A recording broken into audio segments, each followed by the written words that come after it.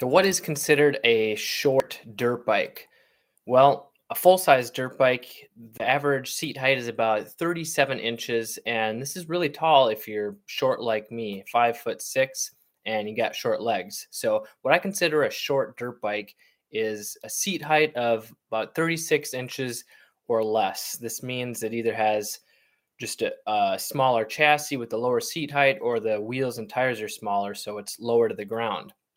So, why would you want a shorter dirt bike? Well, if you're short like me, then it's hard to not only get on a tall, full size enduro or motocross bike, but it's hard to put a foot down when you come to a stop or just when you're starting. So, I have to kind of get my butt off to the side just to be able to touch with one tiptoe. And this makes it hard whether you're uh, a beginner rider just learning how to ride and you're trying to take off, use the clutch. You're focusing on learning to use the clutch and throttle, and then you stall it, and then you end up tipping over because you forget to put a foot down because it's so far away from the ground. Or if you're riding technical trails and you're on kind of a hill and you lose your balance, you come to a stop or stall it, you try to put a foot down, the ground's not there because you can't reach it.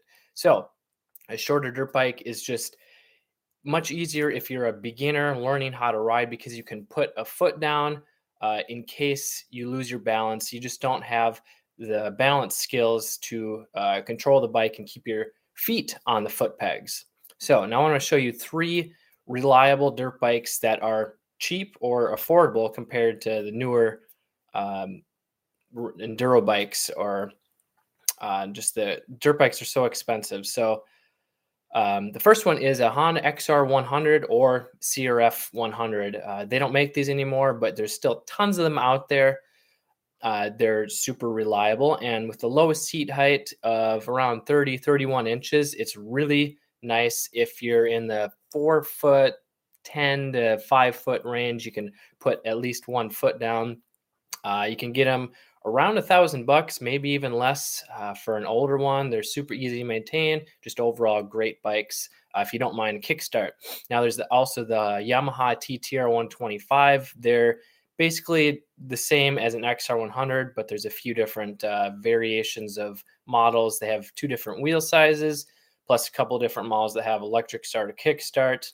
I have an article on that, which I'll link all these bikes in below in the description. But also, yeah, so the TTR 125 is about the same size as the XR 100, but they're still being sold today, and there's tons of them out there on the used market, ranging from anywhere from like $800 to $3,000, depending on the year and the condition and your local market.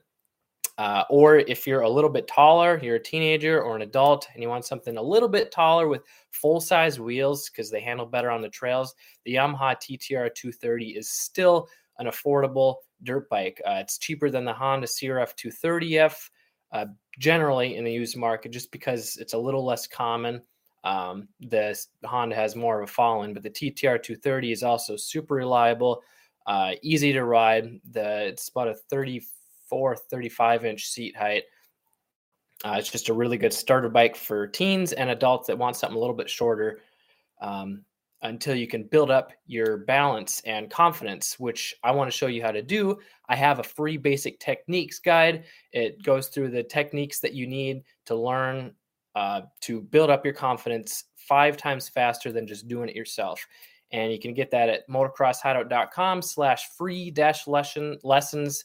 Or the link is in the description below. This is Kelly Fager, and I am here to teach you so that you can become a better, safer rider for many years to come. Learn more, ride more.